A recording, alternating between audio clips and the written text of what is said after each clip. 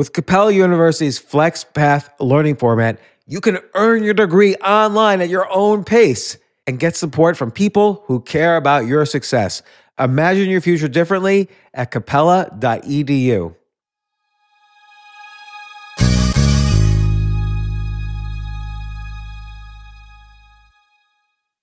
As a person with a very deep voice, I'm hired all the time for advertising campaigns. But a deep voice doesn't sell B2B, and advertising on the wrong platform doesn't sell B2B either. That's why if you're a B2B marketer, you should use LinkedIn ads. LinkedIn has the targeting capabilities to help you reach the world's largest professional audience.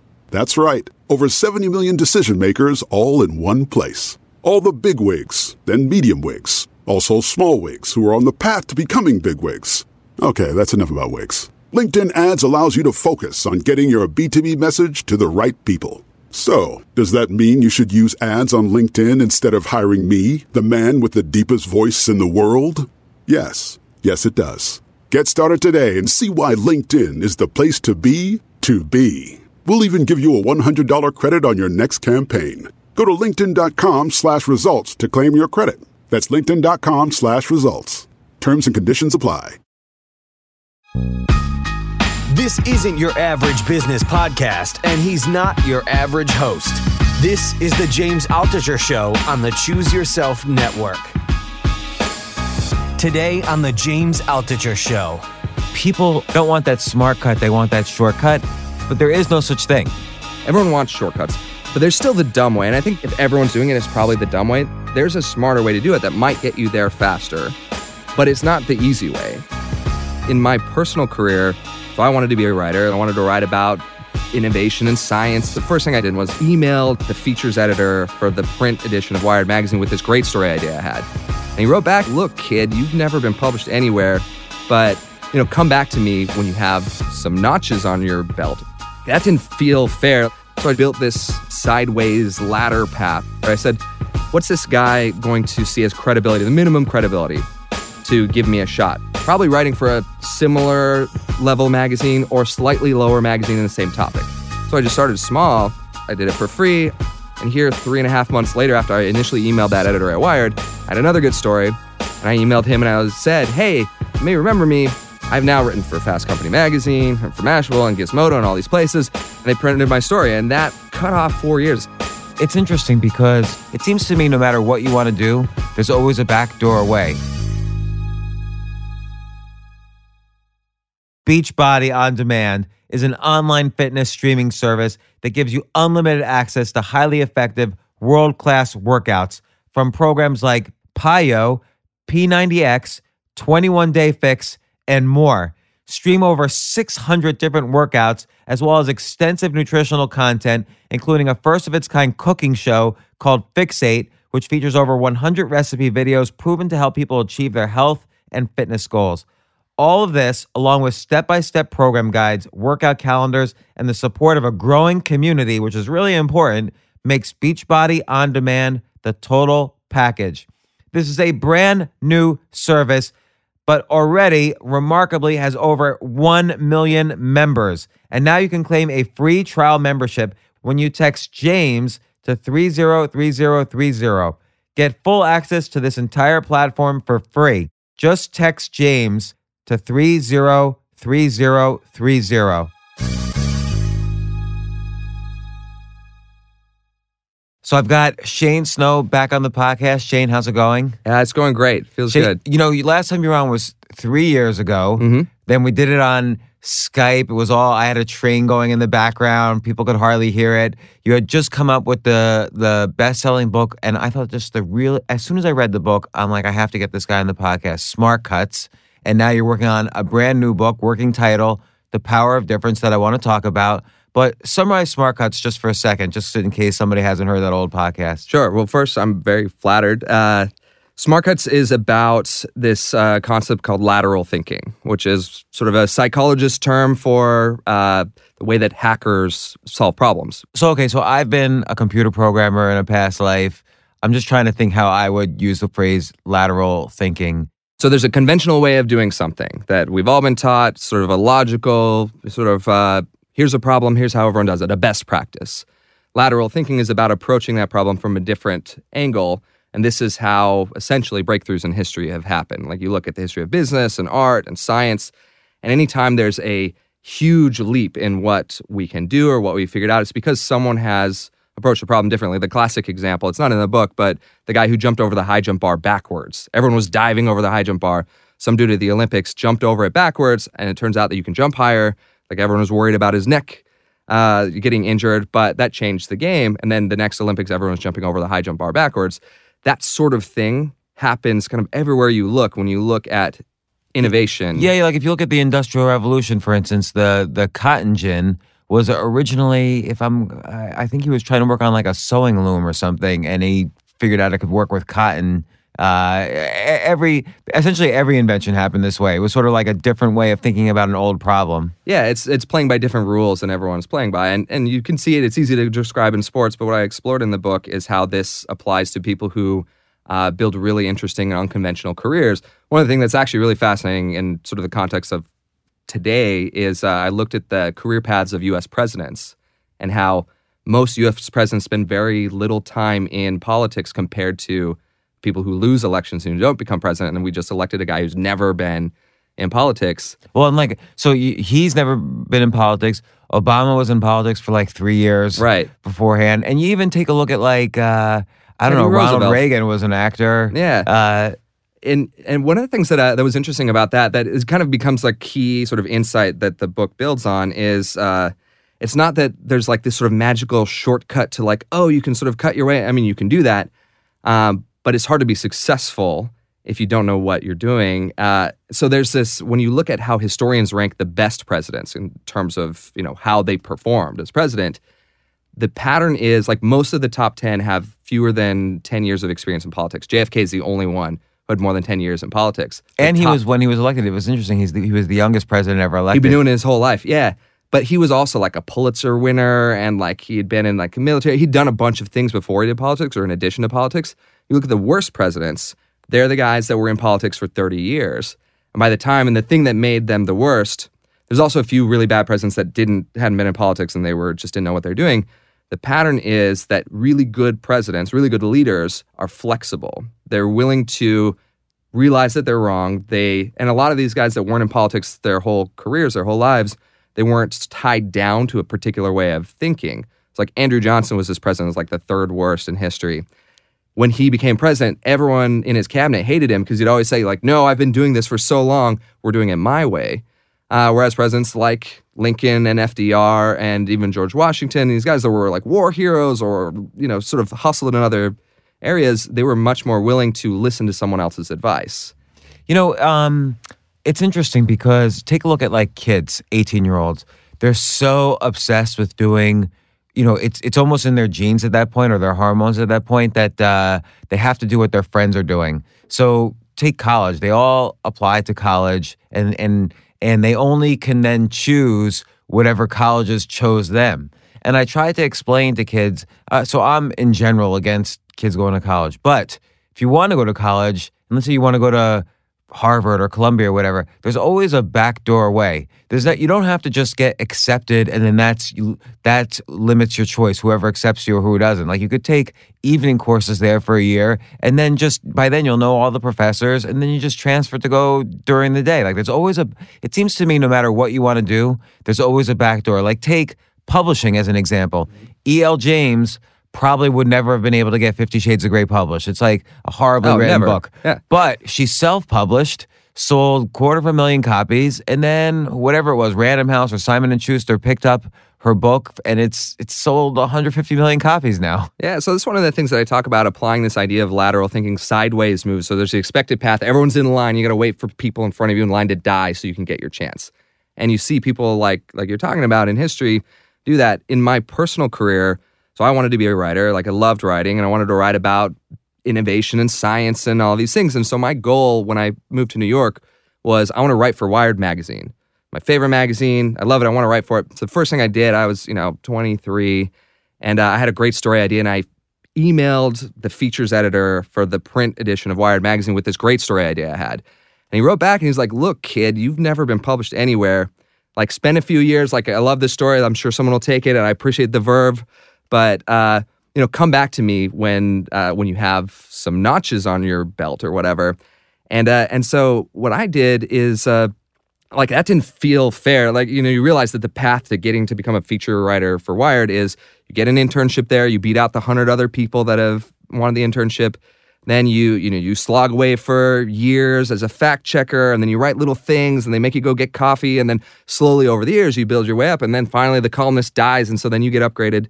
But then you look at some of the people who are writing features for these great magazines that have kind of non-traditional career paths, especially the really young ones. This is who I looked at because I was young, and a lot of them you see, wrote for some sort of nature journal, and then wrote for this other science blog, and then wrote for this slightly better blog, and then freelance for this other place.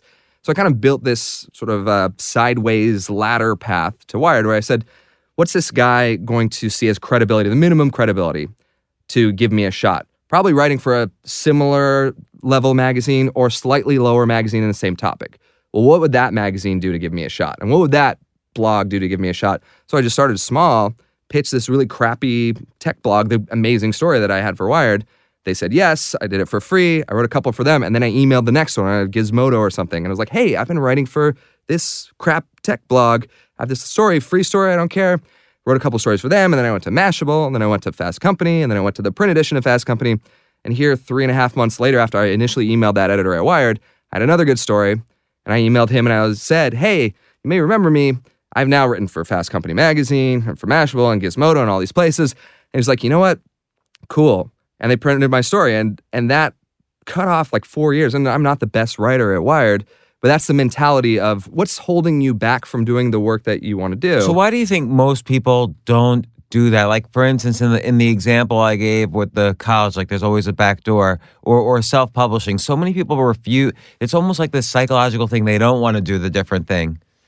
I think when you hear stories like the one that I just told, it's easy to say, oh, there's this sort of overnight success factor of if you do this way, then you'll be overnight successful. But we know a lot of, one-hit wonders that are overnight successes that they actually aren't that good. They're good at getting the gig. So maybe, who knows about our current president? Maybe he's good at getting the gig, but not actually good at pulling through because he doesn't have whatever it takes. You see that a lot. I think the key thing is that there's still hard work in going either path. There's hard work in paying your dues and sort of digging the ditch for years. There's hard work in going that lateral route, but the work is behind the scenes mental work. It's sitting by the ditch for 8 hours thinking about it and then spending 2 hours digging rather than spending 16 hours digging the ditch. Wait, I'm not sure I understand. Okay. There's a lot of ditch metaphors. Yeah. It's much more of a mental exertion, a mental effort to not follow the expected path. And so it is hard work, and there's a lot of kind of building up. Is that because you have to have other skills other than the writing? You have to kind of think, oh, these are the best places to network and position myself. You kind of have to have this extra crafty skill as opposed to just the writing skill. There's sort of a street smart, street hustle kind of thing. There's a sales component. If you're trying to blaze a new trail, oftentimes you have to convince people that that's okay or to let you do that. And that takes more behind the scenes effort that we, in sort of our Protestant work ethic, we don't really value or appreciate or celebrate. When you see someone that's trying to do that, we say, well, why don't you go and you earn your dues and you get the job? So I think that holds a lot of us back. I think for me, the way that I grew up, I grew up in a small farm town where people worked really hard. There's this very linear expected path. You go to the local college, you graduate, you move down the street from your parents, and you work super hard and do this thing. And that bothered me, and so I moved out. But there's that kind of mentality that we have where we celebrate that, but we celebrate less the person who's spending hours and years thinking about doing something a new way. That makes sense.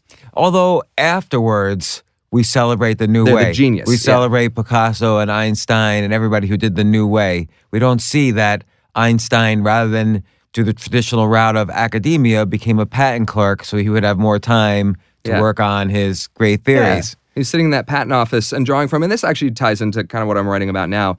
He drew from all of these, he's a very diverse thinker, drew from all of these different industries and these different things. He's looking at these patents from every, field imaginable, and he's, busy arguing with these other scientists, and he had this great education, but no one respected him until he made the breakthrough that he made.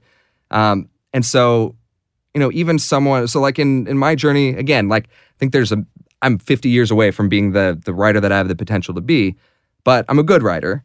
And the thing that was holding me back was not experience in writing. I've been writing for, more than a decade. It was the sort of the stripes of credibility that our current system gave credit for. And what they didn't give credit for, the system doesn't generally give credit for, is you being a freelancer, you not getting that certification, you building your own path. How do people kind of get out of that comfort zone of celebrating that one path? I mean, it seems like that's a hard thing to do. Most people don't do it. Like, I'd like to do it in various ways. In some ways I can do it. Some ways I feel like I can't. It's a good question. I mean, I think there's a lot more today, even the term lateral thinking, which is still kind of a nerdy term, but this mindset, you see a lot more of it today. And I think it's because we've started seeing more and more people who are sort of nobodies create things that we all use. So I think one of the most positive things about Mark Zuckerberg's story with Facebook is all of these people saw this nerdy 20-something create something that we now all use.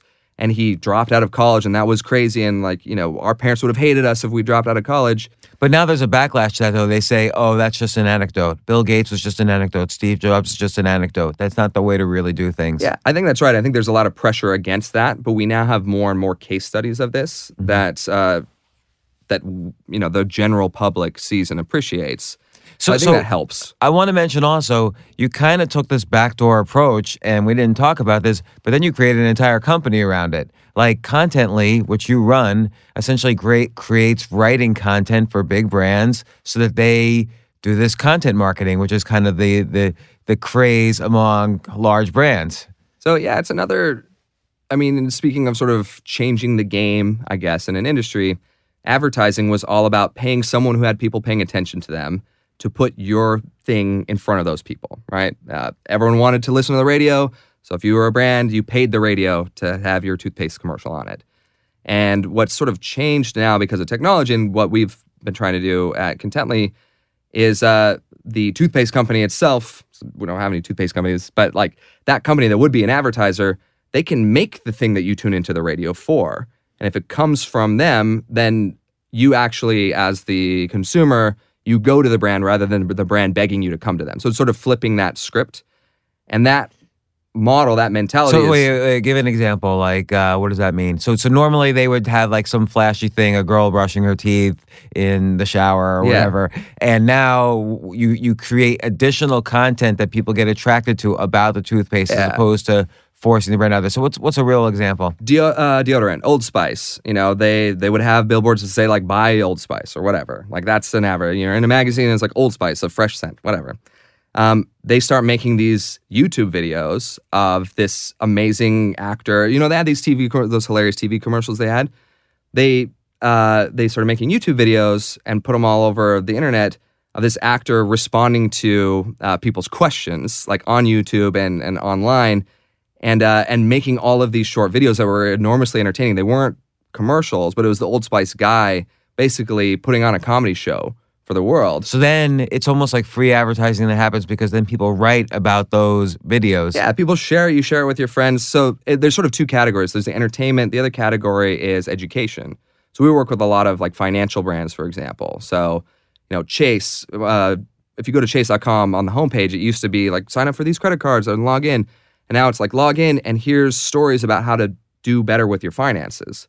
So basically, if you're trying to do better with your personal finances, you're trying to save money for a loan or whatever, manage your credit cards, you need education. You go online on the internet. If the answers to those questions are coming from a bank, you're going to get more respect in that bank if it's helpful. So sort of this idea of giving people content, either in entertainment or education, and that building a relationship, which is really what stories and content and media has always been about. We build a relationship by sort of sharing with people and giving information to people. So brands are doing this now to the point that they don't need to pay money to advertise as much. People come to them because they want their content. And does it work? It works for a lot of people. It doesn't work for a lot of people. You got to do it right. Part of the problem with the internet is it's noisy. Like everyone is bombarding us with content. Yeah, because like let's say take a Super Bowl commercial that hits 70 million people. But like if you write a blog about the Old Spice guy or whatever, that's going to hit 10,000 people. Yeah, but part of the game now is to do honestly what you do, to consistently every day, week in, week out, produce stuff and build up a relationship is built over time. So that Super Bowl commercial might intrigue you, and maybe you end up trying the product or whatever. Maybe it works. But what works much better is to spend a year cultivating a relationship by constantly giving information or entertainment over and over again that makes people like you over time. It's like going on a first date and having a great first date. That's not the same as having a whole bunch of good dates, right? And that's what advertisers and brands want. So, I mean, it's a bit of a different paradigm than before, but it's that consistency. Looking for hits was sort of the old model, or paying for hits. Like you pay the Super Bowl to put your thing on there and it's an instant hit because everyone saw it. But now it's about building that fan base. You see this in music too, is actually a great example. The electronic music industry kind of grew in the last 10, 15 years on the back of these artists saying no to the record companies. This is something I wrote about in Smartcuts. Skrillex, who became kind of like the Kurt Cobain of the electronic music industry, he had this really terrible experience with the record company with his emo band back in the late 90s, early 2000s. And so when he started his DJing, he decided, no, I'm not going to do the record company. I'm going to do everything myself. I'm going to be independent. And everyone said, of course, like that's a stupid idea. But he built up, and with other electronic music artists, they cobbled together basically this federation of people creating great music. And they did, warehouse parties and shows all over LA. And soon people loved them. And so whatever they did, they would buy it or they would show up for it. And so now these artists like Skrillex and Afrojack and all these electronic music artists, they charge the venues that they play at like $100,000 to play a show. Whereas in the past, the record company would make most of that money and probably charge a lot less. But they now have control of this because they went that alternate route. But they spent years building up the fan base before they hit big. So I really wonder, like, people don't want that smart cut, they want that shortcut. And they think the shortcut is publisher chooses me or record company chooses me, gives me a big advance, puts me in every store, and I make $1 billion and become famous. So that's what they think is the shortcut, but there is no such thing. Right. And so you're either going to take the long, hard way or the long, hard way.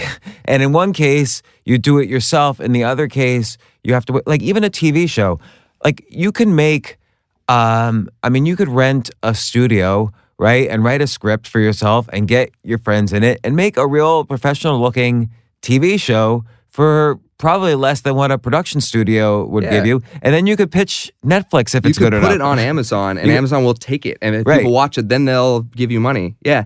I mean, so I think everyone wants shortcuts. Like we want stuff to be faster. We're impatient. We want that in life. We want to do more, right? But there's still the dumb way. And I think that's the nuance with Smartcuts. Is there's a dumb way that, like, if everyone's doing it, it's probably the dumb way. There's a smarter way to do it that might get you there faster. But it's not the easy way. No, because it seems like you have to A, understand that there is a backdoor way or a smart way to do it.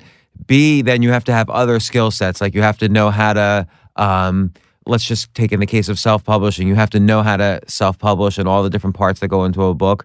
And then you have to market yourself, which people think the publisher will do, but they won't. There's all these extra skills you need to build. Yeah, and I mean, I think I'm obsessed with this idea of multidisciplinarity. It's like an obnoxious word. Did you just make up a word? I think so. But multidisciplinary people. Like back in the day when universities came out, actually really interesting. So in the Renaissance or whenever, university came from this idea of the universal man, which was someone who was good at all of the major disciplines. So you went to a university to become really good at an instrument, become really good at science, to become really good at politics, become really good at philosophy. That's what a university was. Today, universities have sort of bastardized that, and it's turned into this like you're weak in all of those things and you don't care about any of them, and you take these multiple choice tests. So I'm on board with your position on a lot of the way education goes now. But that idea produced the Galileos and the Leonardos, and what they did is they combined these disparate ideas from different places and invented new paths or new things. And I think that's something that you see when you look closely at some of these people that we revere that are great inventors or innovators. It's very rare that they went up sort of the traditional way and they studied, they got a bachelor's in chemistry and a master's in chemistry and a PhD in chemistry and they only studied this one thing. and then they made a breakthrough somehow. Like, it's very rare. Like, usually that person has someone else in their life that makes them look somewhere that wasn't that linear chemistry thing, or they went off and did something else, or they decided to also learn to play the violin, and that insight came from combining violin with chemistry. So it's so interesting because I remember when I was first looking into graduate school for computer science, and I was really interested in computer games. And this guy who was convincing me to go to one school, he had created the world champion Othello program. And what had happened was he was working on a PhD in speech recognition. He got stuck, and he took a year off to make the world champion Othello program using roughly the same techniques, but he kind of refined them.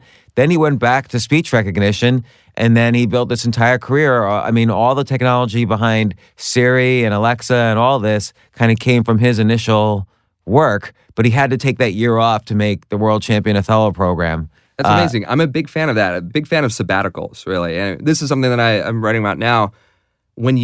Especially when you go somewhere outside of your element. People talk about travel and how it sort of changes your brain. If you go somewhere where it's really unfamiliar and you learn something that's unfamiliar and you learn to be bicultural almost, whether that biculturalism is like, hey, I'm American, I'm learning what it's like to live in France and how French people think, or if it's I'm a computer game programmer that's going over to this other industry to learn the culture of this thing, that's really valuable. They show that itself leads to people to be more open-minded in general, but it also leads to good ideas directly. Right, and also just to build on that, it doesn't have to be you don't have to travel necessarily to a different physical location. You could travel to a different mental location. Because a lot of people with parents are not going to go off to, China or whatever and explore the world. But before we get into the power of difference, I want to talk about, and there's so many interesting examples in the power of difference. I know you're a year away from, or almost a year away from that book coming out, but I want to talk about it anyway. But Contently, your business, it seemed like you had, even though you're taking this backdoor way the whole way, I think it's important for people to recognize that there's still difficulties all along the way that are unexpected. And really the challenge is not to avoid difficulties, but to bounce back from them quickly. So you could say whatever you want, but I know when you were beginning your company and it was starting to take off, you had like personal disaster to the extent where you were like sleeping on your friend's couch while you were building up $100 million plus company. So what happened? I would say the worst day of my life was, so there were a few times in the history of our company when we almost went under because, that's the roller coaster of starting a company. The greatest idea, you're going to forget how that accounting works this way and you're going to run out of money. We've been through a lot of those, but we were at a point, the worst day of my life, we're at this point where we were kind of on the cusp of either blowing up or blowing up the bad way. It's funny how blowing up can mean two things. Right? Yeah. in completely opposite directions. Yeah. It's like killing it, but killing it. There's words like that. So it was this really sort of crucial time where we were trying to, to make this happen, and it looked like it was going to be real. And in the midst of that, I was about to publish my first book, which had been a life dream. That's why I got into this business with, writing and, everything that we do with Contently. The dream come true. You had a company and your book was coming out. On my list of things I want to do in my life, build a company and write a book. So my first book was coming out and super stressful in all the ways, but super excited. And then I had this personal disaster that was really bad, that basically ruined me emotionally and financially. And the worst day of my life, I was invited to speak at Columbia University with Peter Thiel, the Facebook billionaire guy. Also an ex-podcast guest of the James Altucher Show. So 1,000 people came. I interviewed him on stage, and we talked about our respective books, and it went super well. It was this great moment, a big stage, a lot of recognition. And then I shook everyone's hands, and I ran downtown to Soho House, which is like this club place where people go to hobnob, and it was this event called The Influencers, where it was 50 people, like heads of ad agencies and modeling agencies, and Bill Nye the Science Guy was there. This sounds like a really horrible day so far. Yeah. Bill Nye the Science Guy was there. Rozelle, the world champion beatboxer, were there. So these incredible people that I had no business hobnobbing with. And I went there because they'd asked me to give a talk about my recent research and the book. And so I go and I give the talk, and it was great. And Bill Nye shakes my hand, and the head of some advertising agent, the head of a speakers bureau is like, I can't wait to read it. And then I walk outside with my backpack, and I realize that I forgot to arrange a place to sleep that night because I was homeless. And it's 1:02 in the morning, and I look at my cell phone, and it's 1% battery. I start texting someone, my friend Nat, and I was like, hey, please, are you awake so I can stay? And then my phone dies, and then it starts raining. It's like the universe was writing this like dark comedy. And then I remember I was in such a bad emotional place because of what was going on in my personal life, and no one knew. It was supposed to be the greatest day. Like these things that I was accomplishing, I was getting my ideas out, like I was getting to meet people. Like I was on it was an inflection point for me, and no one knew that I was going to go sleep on a park bench that night. And so it's raining, and it was like, and I hadn't yet like broken down crying yet because of this experience. And that night I broke. I sat down on the cobblestones in the meatpacking district, and I started sobbing with a backpack that had everything I owned in it. And then I had to decide, do I go sleep on the bench, or do I go to the office and wake up early enough that no one catches me and pretend like everything's okay? And that was really hard. And I know other people have those moments, but it made me realize that, I still think there's lessons to learn, but that people that I think are amazing, that are doing incredible things, I have no idea what has gone in behind the scenes. I have no idea what they're going through. Do you think your pursuit of your quote-unquote dreams in part contributed to, there's like a balance in the universe, the balance in the force. And do you think your pursuit of these dreams also potentially led to this catastrophe? In some ways, I think that one of my flaws is I have this tendency to escape into work. And we all have our escapes. Like when we're not unhappy in one thing and we don't know how to confront it, we escape into something that's a little either easier or pleasure-filled for us. Yeah. So I think for the last little bit, I had not been taking care of myself. I had escaped into work. That certainly contributed, but I think it more exacerbated. And I think that led to, I had put all my eggs in. My personal life was falling apart. Like I was broke. I put all my eggs into this sort of future basket of success and recognition and building my career as an author and a business person. And I think sort of realizing that that's not everything kind of happened at that moment. And I certainly did after that. Like now I'm in a much better place where, and I think like all the things that they tell you that I didn't listen to, like meditating and like taking time and like spending more time on yourself and saying no to things, even if you think they'll lead to opportunities. So there's a lot of that I have sort of worked on that I learned from this experience. So now I feel much more calm about those kinds of things.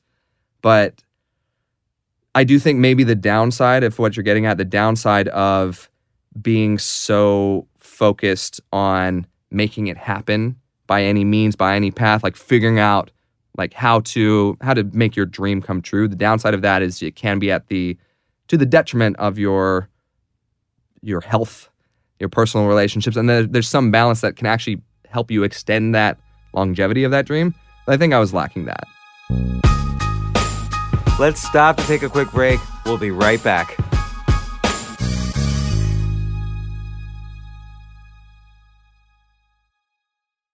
Beachbody On Demand is an online fitness streaming service that gives you unlimited access to a wide variety of highly effective, world-class workouts personalized to meet your needs. It gives you the ability to stream over 600 different workouts from programs proven to deliver amazing results, including PiYo, P90X, 21-Day Fix, and more, all from your web-enabled device. You also get extensive nutritional content proven to help people achieve their health and fitness goals, including a brand new, first-of-its-kind cooking show for healthy weight loss and portion control called Fixate, which features over 100 recipe videos with step-by-step program guides, workout calendars, comprehensive nutrition plans, Fixate, and the motivation and support of a growing community, which is critical, Beachbody On Demand is the total package. I'll tell you why I started Beachbody On Demand. I hate the gym, and there's no arguing that fact, but I value health. So I use Beachbody On Demand's 10-minute trainer and also their 21-day fix. And I'm also considering the 22 minutes hardcore program because it's the same trainer. I like his style, it's motivation, and I feel 22 minutes is the next step up from 10, which makes sense. This program makes it easy for you to find the increments that work for you. This is a brand new service, but already has over 1 million members. And now you can claim a free trial membership when you text James to 303030. Get full access to this entire platform for free. Just text James to 303030.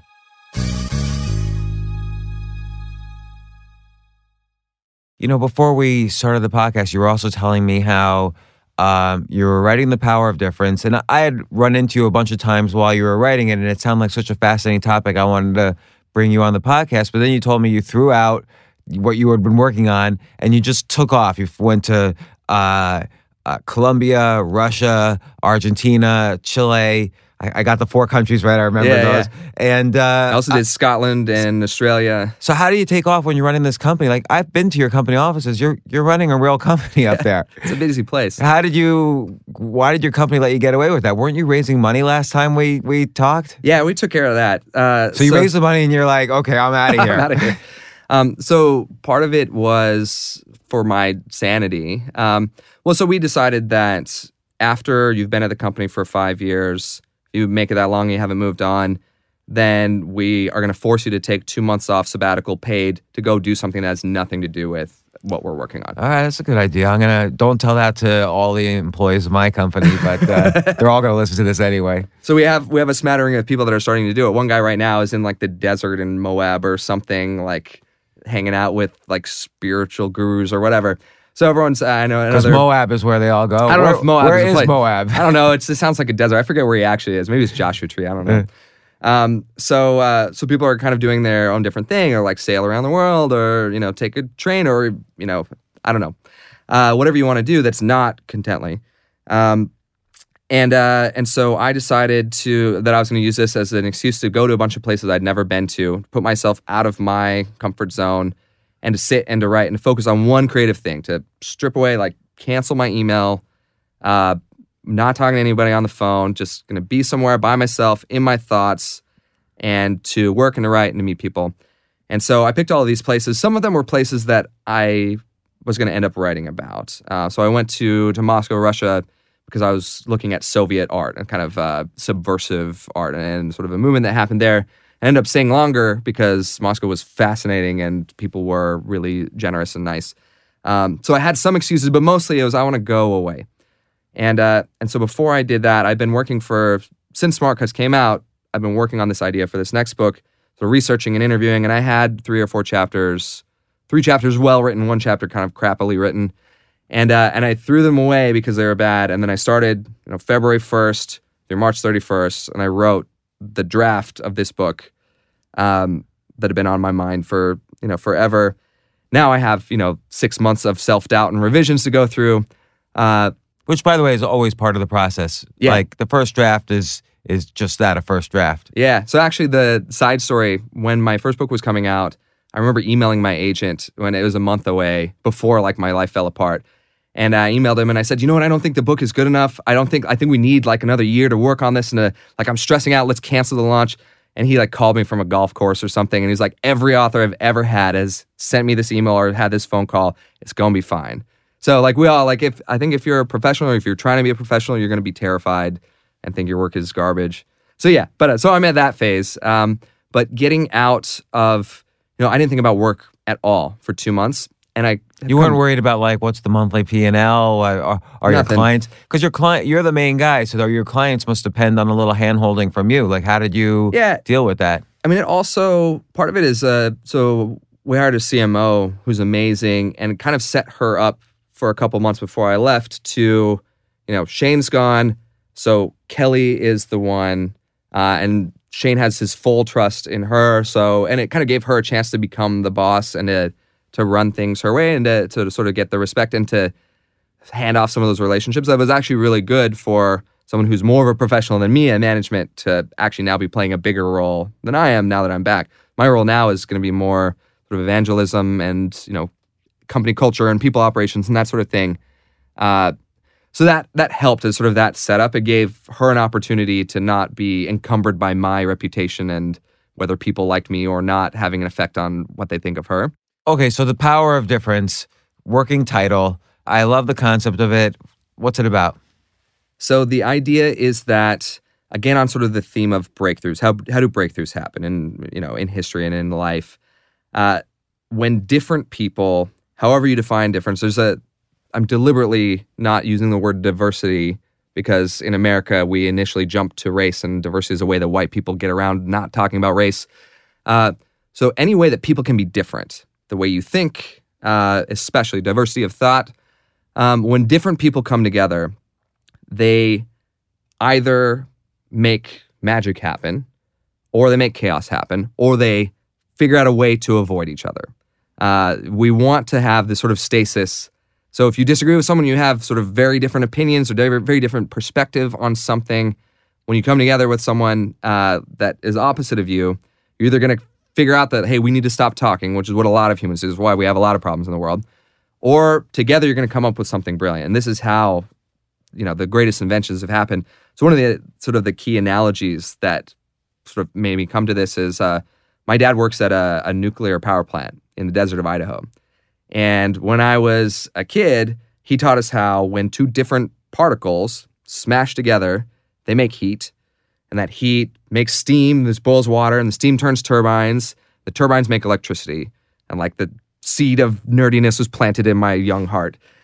So growing up, we always thought about, in my town, we talked about nuclear as a source of pride. It's this way to make cheap energy. But as I got older and learned about all the nuclear weapons we have pointed at each other, around the world, and realized that, the other side of that reaction is destruction. We might blow ourselves up as human beings because of that very same fundamental principle. So the thing that happens with atomic energy, the potential of different things crashing into each other, that happens with human beings all the time. It happens in every relationship, every company, every organization. We're all different in our ways. And in society and in companies, we talk about like culture fit or getting along or, not seeing the differences or being united. And there's a downside to that in that you make less progress when you do that. And there's potential energy in those different people coming together. Actually, the history of how we got atomic energy is really interesting. It was some guy who saw on like a photo plate, it was a chemist who's dissolving rocks in acid, because that's what chemists do apparently. Dissolving rocks in acid, he discovered this silvery rock called uranium. Some other guy saw that like when the uranium was by his photo plates, it made them dark. And he was like, that's interesting. And then Marie Curie, who's very famous, she discovered that this was particles flying off of the uranium. And then like her husband, who was a physicist, was like, what if we did this? And they got a Nobel Prize for sort of figuring this stuff out. And then like a food scientist figured out that radiation killed bacteria and kept food good. And then I forget what it was, like some guy from New Zealand who studied plants figured this other thing out. And then after 30 people from all over the world, young, old, male, female, different languages, finally we figured out how to harness the atom. And that's how really like every great innovation has happened. This invokes lateral thinking. Like these people are often coming in at these things. So it's sort of building on what I've written about before. I agree with the concept that no man is an island. Like you can't, like Einstein can't just come up with his theories of relativity by himself. He had the entire pyramid of physics before him to stand on, and he had other people working on very similar Niels theories. Bohr, his rival, who was trying to beat to the breakthrough. Right, so they were all close, and they all sort of knew each other. How important is it that the different people know each other and that they're kind of part of a scene together? It's interesting. So, the concept really is collaboration, right? Mm-hmm. And there's different sort of closeness of collaborators. You have, Penn and Teller, right? And you have improv comedians that they're really close, and that's how, they collaborate. There's also sort of weaker collaboration where you're building off other people's work. I think the key thing is not necessarily the closeness, but it's what I call intellectual friction. so that you don't have all of these heads that are thinking the same way. Because if you do, then you may as well have one head. 2 heads are better than one unless they both think the same. So the idea of cultivating, sort of being in this zone, I guess, between like not engaging, no friction, or like we all agree everything's fine or we're ignoring each other. And on the other side, we are so at odds that we want to destroy each other. Like, Einstein and Niels Bohr, they didn't want to punch each other, but if they got to that point, they probably wouldn't have got their best work done. So being in this zone of intellectual friction where you're willing to debate, argue, fight, have conflict, consider that you need to revise your viewpoint, that whole thing, that's more important from what I can tell than the closeness of the collaboration. I mean, a great example is like Bill Gates, Steve Jobs, Steve Wozniak, the guys at Xerox, the guys at Compaq or Digital or whatever. Magic Johnson, Larry Bird. Yeah. Roy Lichtenstein, Andy Warhol, Jack Kerouac, Allen Ginsberg, William S. Burroughs. So often that foil...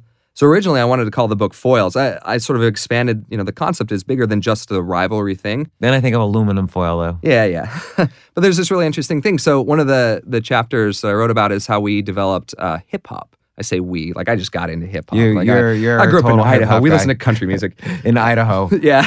But hip hop is fascinating. The way it developed is it started in the Bronx with these DJ battles. And the DJ battle was literally, you had a basketball court, and on one side of the court was a DJ, on the other side of the court was another DJ. People came to party to dance, and whoever had the best music and the loudest music, people would dance on your side.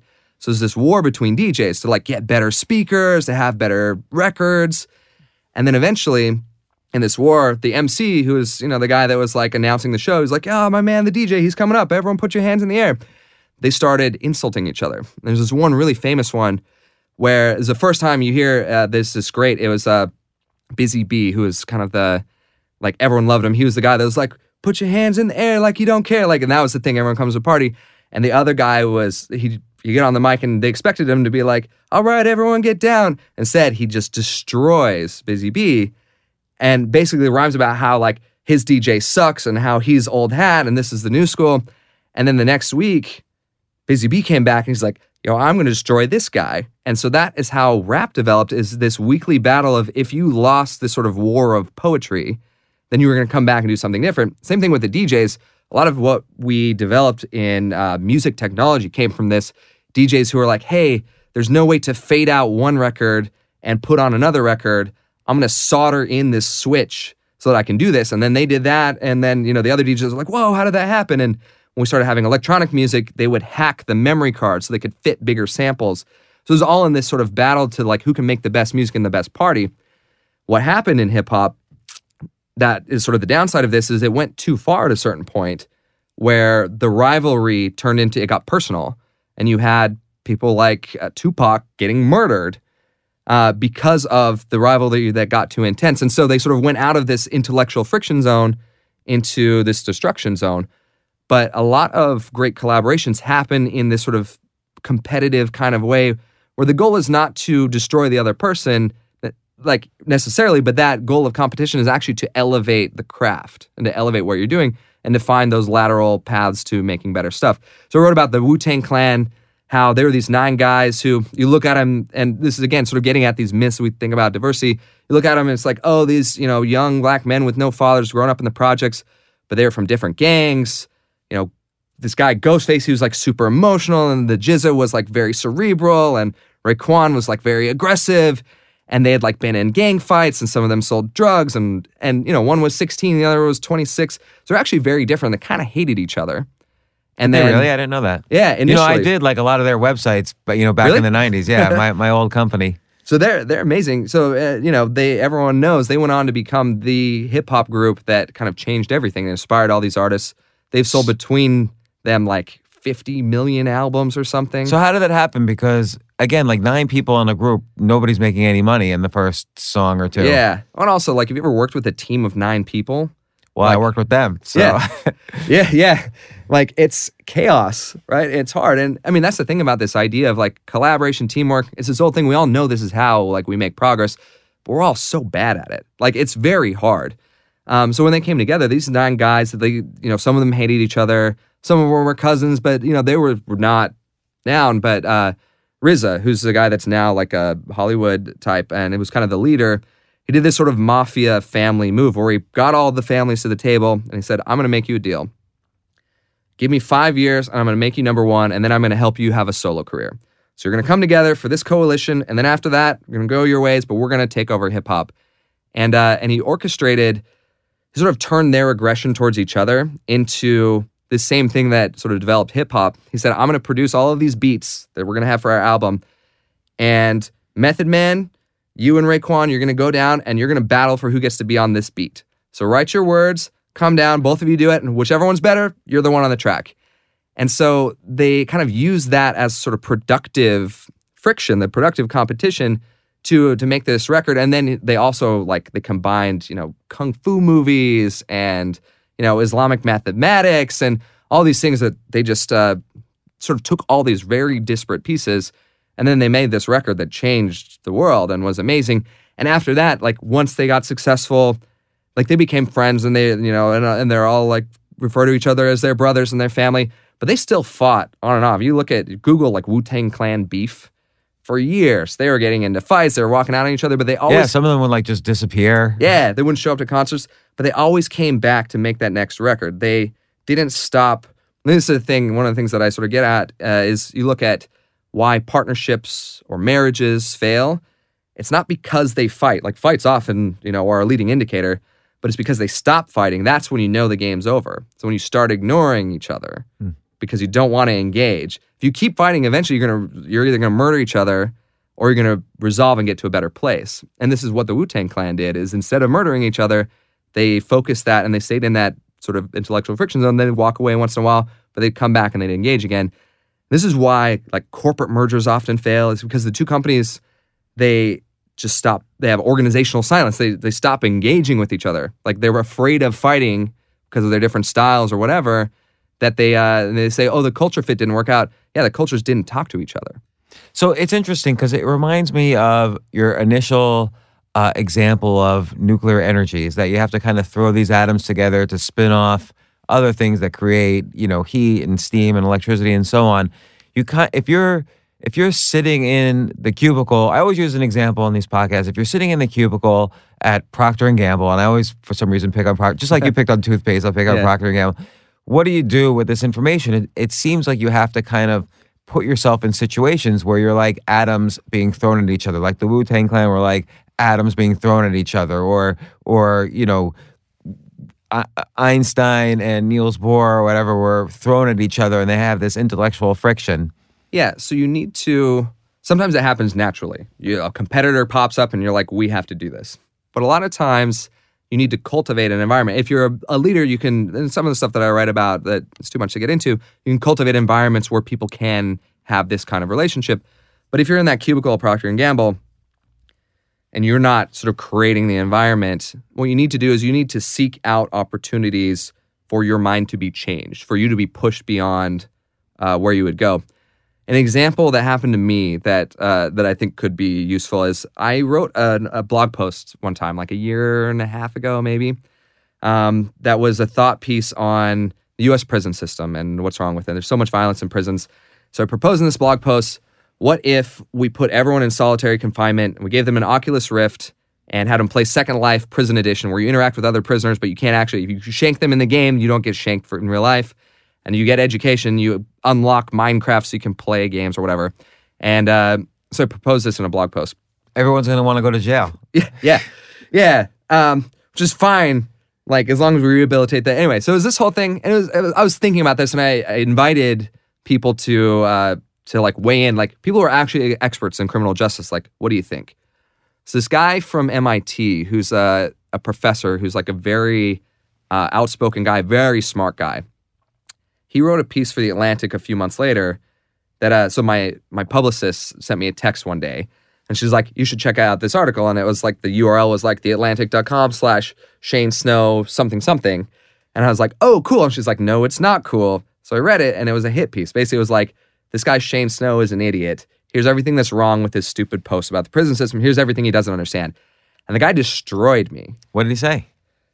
Basically, all the there's some stuff that he was wrong about because his research was outdated. He was saying it's cruel and unusual punishment because you get like simulation sickness, which the new VR simulations don't do to most people. But a lot of it was sort of fundamental flaws in how prison is funded and how much it costs and all of this. And he used me as a case study for why technology can't solve every problem. So he made some good points. He made some points I disagreed with heavily. I still think it's an interesting idea to explore. But he destroyed me. And never have I, in a public setting, been destroyed that badly. And so I was mad, and I was like, can we curse on this podcast? Yeah. Okay, I was like, fuck this guy. And, he's dumb. And all my friends were like, yeah, he's a slob, whatever. And were you getting other people calling you saying, oh, man, Shane, this guy ripped you apart? Yeah, I was. And it was that had never happened to me quite that way. And the problem was he was right about some things that I had not thought about, but he was also wrong about some things. And so I was focused on how he was wrong and how I was right and my pride and my ego. So like a week went by and I was still mad at this, but I cooled down a little bit.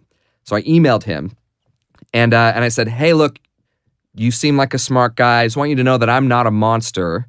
He also made some thing about how like I was probably afraid of being prison raped that I took like offense to. And I was like, everyone is afraid of that. And like, I know people that have had that happen to anyway. So I was mad. So I wrote him this email. I was like, hey, I'm not a monster. I'm a nice guy. Like, this is well-meaning. I appreciate your insight. You can imagine how it would feel to have this happen. I think you're wrong about this and this.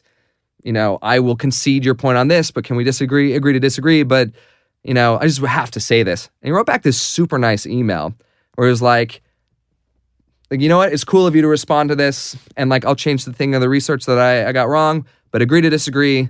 But if you ever want to come to my class at MIT sometime and talk to students, let's have a debate. Like, this could be fun. I respect your work. And like, so he like was very mature. Like, he's been through this a few times.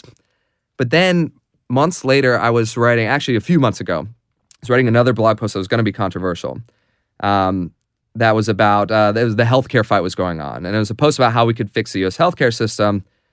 And basically, it was a case for a single payer system, but sort of from a more sort of conservative trickle-down economics sort of point of view. So I had like my dad in mind. Like, I'm super liberal, my dad's super conservative. So I had him in mind of like, what's the argument that would at least get him to think about this? So I wrote this post and I was like, I'm going to get annihilated by some angry people on the internet because it's kind of political. So, I was having friends sort of edit it and, you want other people to give input. And I was like, you know what? I'm going to email this MIT guy. So I emailed him and I said, hey, I'm writing this post that you're going to hate. Like, and he's more liberal than me probably, but you're going to hate it, I'm sure. Would you mind tearing it apart for me before I publish it? And he said, with pleasure. And so then he wrote me this he read the post, wrote me this super thoughtful thing. And I edited my post with his criticism in mind and made it a way better blog post. And it did very, very well. And I think because of that. And then he emailed me and he said, you know what, I'm working on a post right now. Would you mind looking at it? And so now we kind of have this relationship where, and I actually think like we agree on more than we thought we did, but my biggest critic helping me make my work better was a breakthrough for me. So going back to the cubicle guy, that's the kind of thing that you can cultivate in your own work. If you want to do better, if you want to upgrade what you're doing, don't go to the people and you need help or whatever. Don't go to the people who are going to agree with you. Go to the people who legitimately hate you or dislike you or disagree with you and give them a chance to tell you what's wrong and then actually absorb it and actually filter that and take it to heart. And if you can depersonalize, like, oh, it's not about me, it's about ideas, that's, I think, the first step to sort of getting this sort of breakthrough collaboration friction thing to work as an individual. I don't know if it's necessarily have to go to someone who 100% hates you. I think there's a spectrum. Like you just take the story in the Bible of the farmer who has the one son who stays, and then there's the prodigal son who goes away. He loves both of them, and both of them contribute to life on the farm, but they're all three needed. Yeah. It's not necessarily the bad son and the good is more needed than the good son, or vice versa. Yeah, I think it's looking outside of your because you still needed your friends to give you criticism too. Exactly. Well, so a fun story of when I was a kid. We were driving in my van in the cold in Idaho, like 100 miles in the middle of nowhere. Hip Hop Central. We were bumping Wu-Tang. So I was with my grandpa, he was old and had cancer and was shaky. It was a few years before he died. My dad, who's an engineer, and then me and my brother in the back seat fighting, and the van breaks down. And so my dad and my grandpa are trying to fix it, and it turns out the fuel pump, the thing that squirts gasoline into the engine, was broken. We're in the middle of nowhere, miles away from anything. No cop is ever going to, go by and help us out. This was pre-cell phones. So we were kind of screwed. We were just going to have to wait for hours for someone to come by. And it was freezing, and my mom's home with like a new baby. So what happened is my dad and my grandpa, who he was like a veteran, my dad who's an engineer, they're trying to collaborate. They're, different generations, different minds or whatever. And my brother and I are fighting in the back with a super soaker. My dad turns around to be like, would you cut it out? And then my grandpa says, wait, bring your toy up here. And so he got the kids involved, and they ended up putting the super soaker, connecting the super soaker to like a gas hose. And we spent 100 miles pumping up the super soaker and shooting gas into the engine, driving like 20 miles an hour to make it home. And it's kind of this like amazing intergenerational hack story. Yeah. Where what my grandpa did that was super cool is he recognized that he could get inspiration. They could get inspiration to solve their problem from a younger, they weren't going to ask the kids how to fix the engine. But he was like, maybe paying attention to what they're doing could actually give us an idea to how to solve the problem. So I think that kind of mentality of looking outside and not writing people off because of who they are and like what their expertise is or how old they are or where they come from, I think that's the important. It's easier said than done. But I think to what you're getting at, it doesn't have to just be someone who's your rival. It's finding the people who are not like you.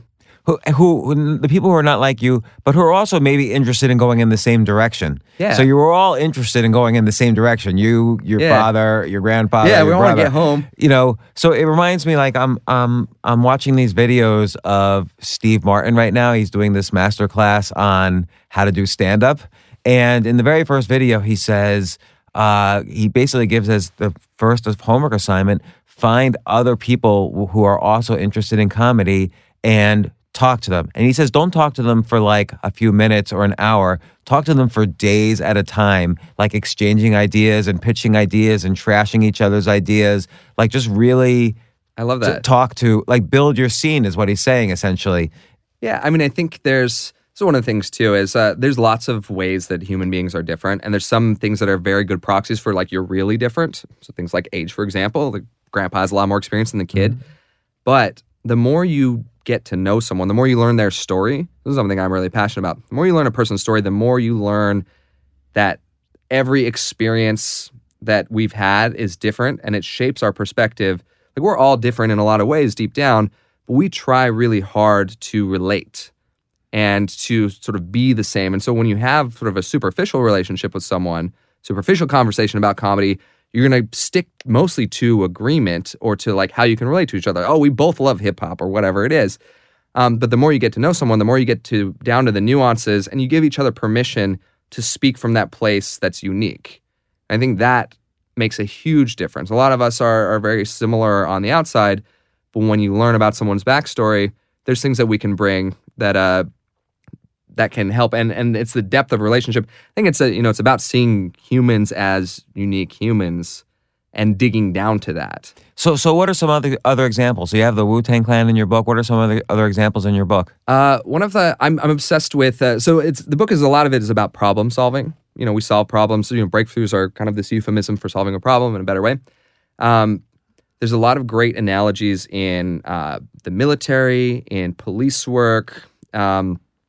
So I have, it's a lot to go into, but I have a whole chapter on groundbreaking women in the FBI and in the NYPD, and how for years and years, women were not allowed to be FBI agents. And then as soon as they were, suddenly both the men and women were better at solving problems. They got more creative because they had different voices. How'd you even think about this issue? How I got led to that one is I saw a study that got conducted that got completely ignored. That basically said that female police officers shoot fewer people, but don't have lower success rates in terms of their police work, which is really interesting. So what about a female cop makes you less likely to shoot people? They actually pull their guns more than men. So I saw this bit of research, and then I dug into it, and I interviewed, the first female FBI agents and, the first black female homicide detective in New York. And So there's a bunch of really cool stories, including the first woman detective that I don't want to ruin it because it's like the opening story that's like a big surprise in the book.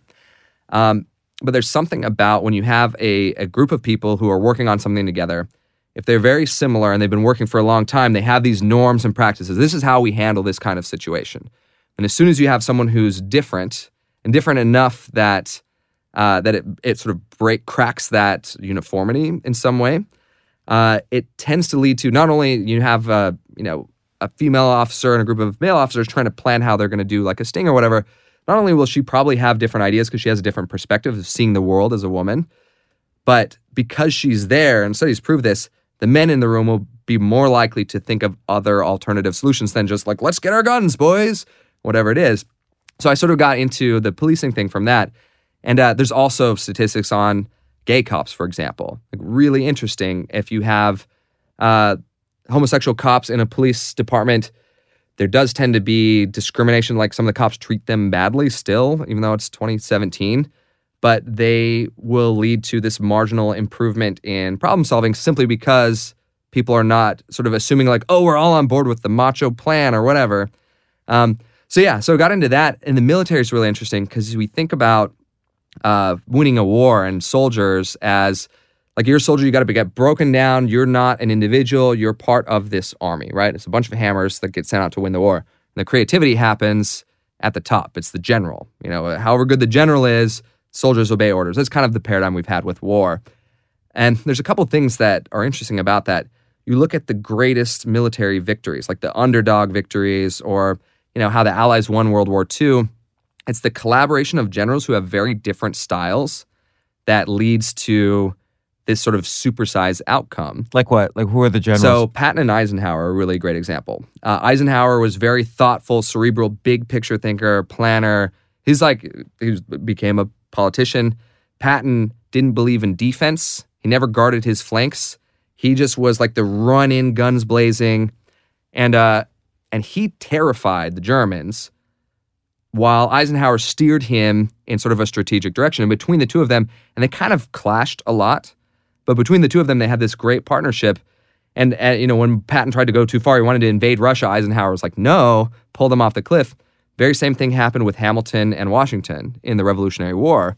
These guerrillas that were trying to fight for American soil. Part of what happened is they had these generals and these lieutenants who were very different. You had the Hamiltons, I forget his name, the Frenchman who had a very different style than Hamilton. Hamilton was like, we're storming the trench. And the other guy was like, we're going to back you up. And Washington was constantly trying to pull Hamilton off the edge, but Hamilton was pulling Washington past the point where he would have been willing to go. And this is kind of how the war was won. So the thing now with warfare that's really interesting, all sorts of great stories of like pirates and Indians and free slaves teaming up to like save America in the War of 1812, like amazing stuff. But today warfare, we've actually started to change this paradigm of we're all uniform cogs in the machine, because wars now are not fought in like rows of soldiers pointing guns at each other, marching slowly. Wars are fought inside of villages where you don't know if the enemy is some guy with a bomb strapped to his chest. So soldiers have to interact with the locals. They have to get to know people. They have to be culturally articulate. And so it actually helps to have soldiers from different backgrounds in a platoon. If you have a platoon of soldiers from Idaho going into Afghanistan, it's going to be less effective than if you have a platoon of soldiers from a guy from Idaho, a guy from Hawaii, a girl from Texas, because you can interpret problem-solving situations from lots of different angles that maximizes your chance of success versus everyone being on the same page. So that's what's changing in war now. I mean, war is like obviously very complicated and ghastly, but the military today has caught on to this. It's not just like some guys have horses and some guys have swords and some guys have guns. It's that we need everyone to collaborate in the solution of the problem rather than only the generals up top. So let's say you're listening to this, you're, I don't know, between 40 and 50 years old, you're frustrated with your career, job, you want to switch things up. What's the first piece of advice, the takeaway you can do to start executing on whatever it is you're interested in? So there's a few things. One of the main concepts that sort of underlies this, like our ability as humans to collaborate with people who aren't like us, or to accept someone else's viewpoint or someone else's idea. What it boils down to is this thing called intellectual humility. So you think that's possible? Like right now, you look on Facebook and it's 50% of the world versus the other 50% of the world. Yeah, it's a shit show. Yeah. I mean, so this is part of why this has been on my mind for the last couple of years, and why kind of these concepts, it's it can be applied to business in sort of obvious ways, but it's kind of bigger than that, I guess. This idea of humans making progress together, right? So yeah, things are pretty dark, and we are sort of chiseling in the divisions especially between our diversity of thought. Ideologically, we're building these walls between each other, literally even. So that is a challenge. I did this so I did a bunch of research, like original studies. I did this national survey of Americans asking, basically, do you think you're open-minded? And then survey questions that actually get at whether you are open-minded. The thing that open-mindedness is sort of this amorphous term, but the thing underlying it is this idea of intellectual humility, being willing to revise your viewpoint, not being threatened by someone else who's not like you. Does anyone say they're not open-minded? 95% of Americans say they're open-minded, but 50% of them are below average on the intellectual humility scale. Actually, most Americans are not very intellectually humble. And most people are that way. And part of this is because of how the brain developed and a lot of... Yeah, because you have to assume you're right some of the time so that you can trust your decision-making when you're in the jungle. Exactly. And when you're surviving in a small tribe, the other tribe is the bad guy. So you're not willing to revise your viewpoint on whether they're bad. Right. Because they're going to kill you and take your woolly mammoth steak. So there's a reason for all of this. But yeah, intellectual humility. So the question that I had and I explore for a few chapters of the book is underneath this ability for us to do this is this thing called intellectual humility. And it's easier for us to have this humility with people who are from our tribe, people who look like us and talk like us, speak our same lingo. It's harder for people who aren't like this. And this leads to all the things like racism and classism and all of that underlie a lot of our problems in the world today. But people who are good at that, there's things that you can do it's not a fixed thing in your brain. The sort of fear of something new is a fixed thing in your brain. But part of it is exposure to other viewpoints. And being willing to accept them as viable. Yeah. So there's a couple things that you can do sort of concretely, at least from this research that I did, that can help you to be more open to this. And the two of them are, one is putting yourself into a situation where you are a minority, in whatever sort of form. And this is why, for me, traveling around the world and hanging out in Russia, I wanted to do this because I wanted to sort of put this in practice. I'm very eager to have this happen, so I'm probably already sort of more open to it than not. But putting yourself in a position where you're a minority. So great story, actually. I'm rambling on all these stories. No, it's great. There's a reason why we think of Malcolm X as this great civil rights leader. He was an amazing guy. And we don't think of him as this racist asshole monster. And it's because in the last year of his life, he changed his mind dramatically. He was this very polarizing figure because he was one of the first 400 members of this kind of culty wannabe Islam group called the Nation of Islam. That and their whole pitch basically was sort of the opposite of white supremacy. It was all these people who had been legitimately, his first memory, Malcolm X's first memory was his house being burned down by white supremacists. So you grow up being pretty hurt. And so basically the Nation of Islam was all about this myth that white people were actually devils created by the devil. And so it's okay to hate them and injure them and murder them and all of that. And it sort of started morphing into this religion.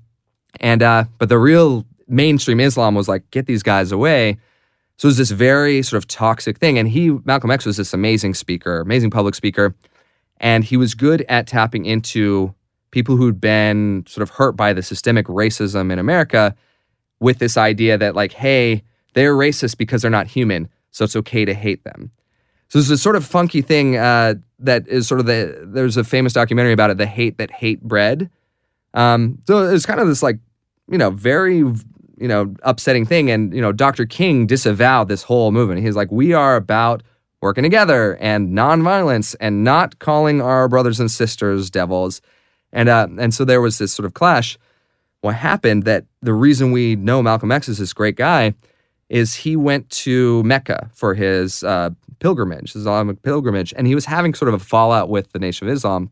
He went to Mecca, and he saw people from every country, every skin color, every language, all kneeling down and praying the same way. And he had this epiphany where he was like, I am an outsider now. I am no longer, no one cares who I am, but they all love me and they respect me because we have this shared sort of desire to get close to God. And when he did that, he had this sort of epiphany. He was like, I ate from the same bowl as white people and they weren't devils. And they didn't think of me as a devil. And so then he traveled through Africa and like met with all of these, tried to get back to his African heritage. And so he converted to Sunni Islam. He came back and like his first speech or something, he gets up at the pulpit and he's like, I think that we should work together with everyone regardless of their skin color. And all of his people from his his congregation were like, what? And he's like, and I think that women are equal to men. And they're like, the fuck? And he was like, and I don't think we should use violence. And I think Dr. King is right. And so and then he ended up getting killed by these angry people who he had sold out for this like new perspective. But the thing that happened to him is he got exposed to a different script than the one that he had grown up with. You know, his dad being murdered by the KKK, his house being burned down by racists, being thrown in jail because like a white girl like ratted him out and sold him out. He got thrown in jail for longer than he should have had. Like, you can understand why he would be full of anger. And it wasn't until he had this sort of out of his own country experience that he revised that. And this amazing guy, his autobiography is amazing. So that sort of thing, like being able to put yourself in that situation. So physical travel is great for that. Being in a place where you're not yourself, but you can also do this through media. There's other stuff that I read about big mindset shifts in America towards groups that have been minoritized. Like how did we get so on board with gay marriage in like a generation in America? A lot of it is because of the characters that were on television, that we learned their stories. They were sympathetic. They came out on TV and were like, I love Ellen and she's a good person. So there's these moments that can sort of blow your mind. One of the interesting pieces of research that sort of has to do with that is people who watch more fictional television. Up to a certain point, there's a point where it doesn't matter. But watching more fictional television or watching the news from different channels, not just sticking to MSNBC, rank higher on intellectual humility. People who read more books in general rank higher in intellectual humility. People who read books from different genres rank even higher. There's like a very clear correlation. And maybe you're more inclined to read books of different genres if you're already open-minded. But the theory is that if you expose yourself to these other worlds for long enough, you can't help but become okay with the idea that other people prefer different things or are different or believe different, and you get less scared of them. There's plenty of research that if you hang out with people who are different than you, that you're scared of, for long enough, you won't be scared. And that's obvious. But being exposed to the stories, seeing the human stories of people who are not like you through media, and hearing the viewpoints of people who don't agree with you through media long enough will make you more open to revising your viewpoint. And part of this that's crucial is it would be easy to say, well, that's indoctrination. Like, you watch all of these gay characters on TV and then, like, you're indoctrinated to think that being gay is okay. No, that's not what it is, because human beings are good and ought to be good, especially an intellectually humble human being is going to be good at filtering when they need to revise their viewpoint or not. So just because you have new information doesn't mean if you're open-minded, like, oh, I learned this thing. If the fact is wrong, you're not going to agree with it. There's sort of a balance there. But if you're open to revising your viewpoint, it's not personal when you realize that you're wrong. You realize that, oh, gays are human too, and they deserve rights, and they should get married. That is not wrong. And so you're open to that. But if someone told you something that was wrong, you're going to interpret that and sort of filter out whether it's right or not. So this idea of exposing yourself to enough information that isn't that you don't agree with, entertainment is a good vehicle for that. I think also entertainment is like a safe vehicle for it. Yes. So let's say you are scared of something. This is the whole basis of like horror movies. So you can go to a horror movie and experience horror safely. Yes. Like you're not being chased by a monster, but your brain sort of like, what the heck? I'm being chased by a monster. Your brain thinks it's being chased by a monster, but it's safe. So you're able to safely kind of go into these environments that are really uncomfortable for you. And then I think combine that with broadening your scene of who you talk to and so on. Yeah, you can determine that monsters aren't real after the horror movie. Right. But if you learn people's stories, documentaries too, you can determine, oh, hey, this is a human being and I should be open to who they are. Like you can do that as a human being. So The Power of Difference, working titles coming out in potentially February of 2018. Yep. Usually I don't have someone on so much in such a long distance before the book's coming out, but I knew the topic was fascinating to me.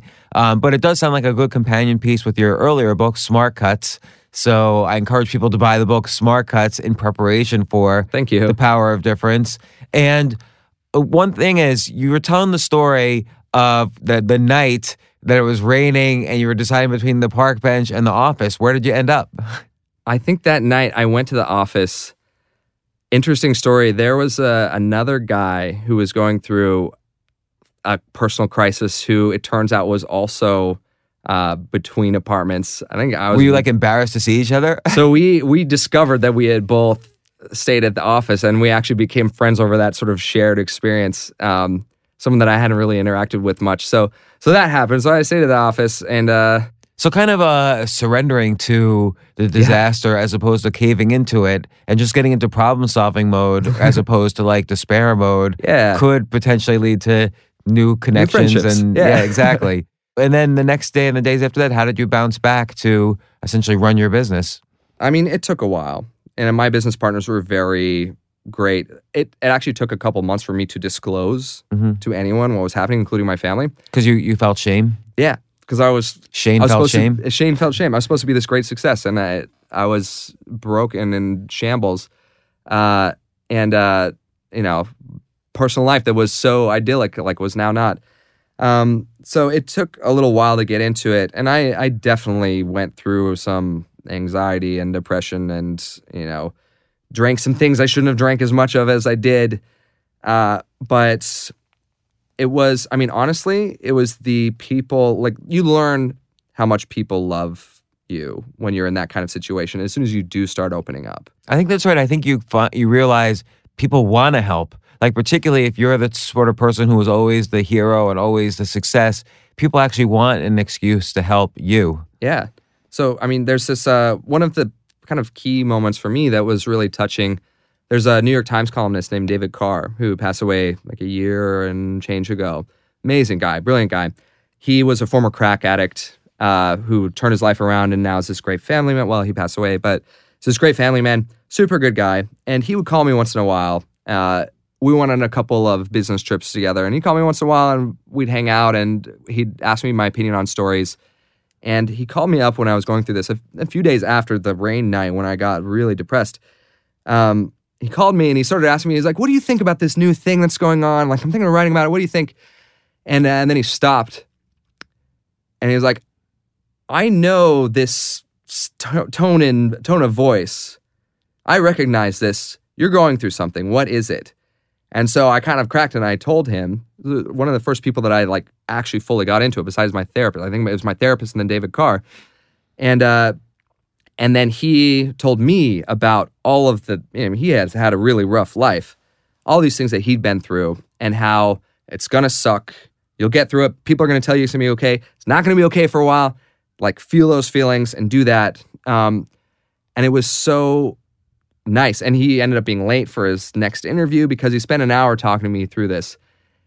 And it was people like that. And I had like an apprentice who was there for the summer to like learn stuff, who is like a breathing coach and yoga instructor. And finally I opened up to her and she like had me do breathing exercises.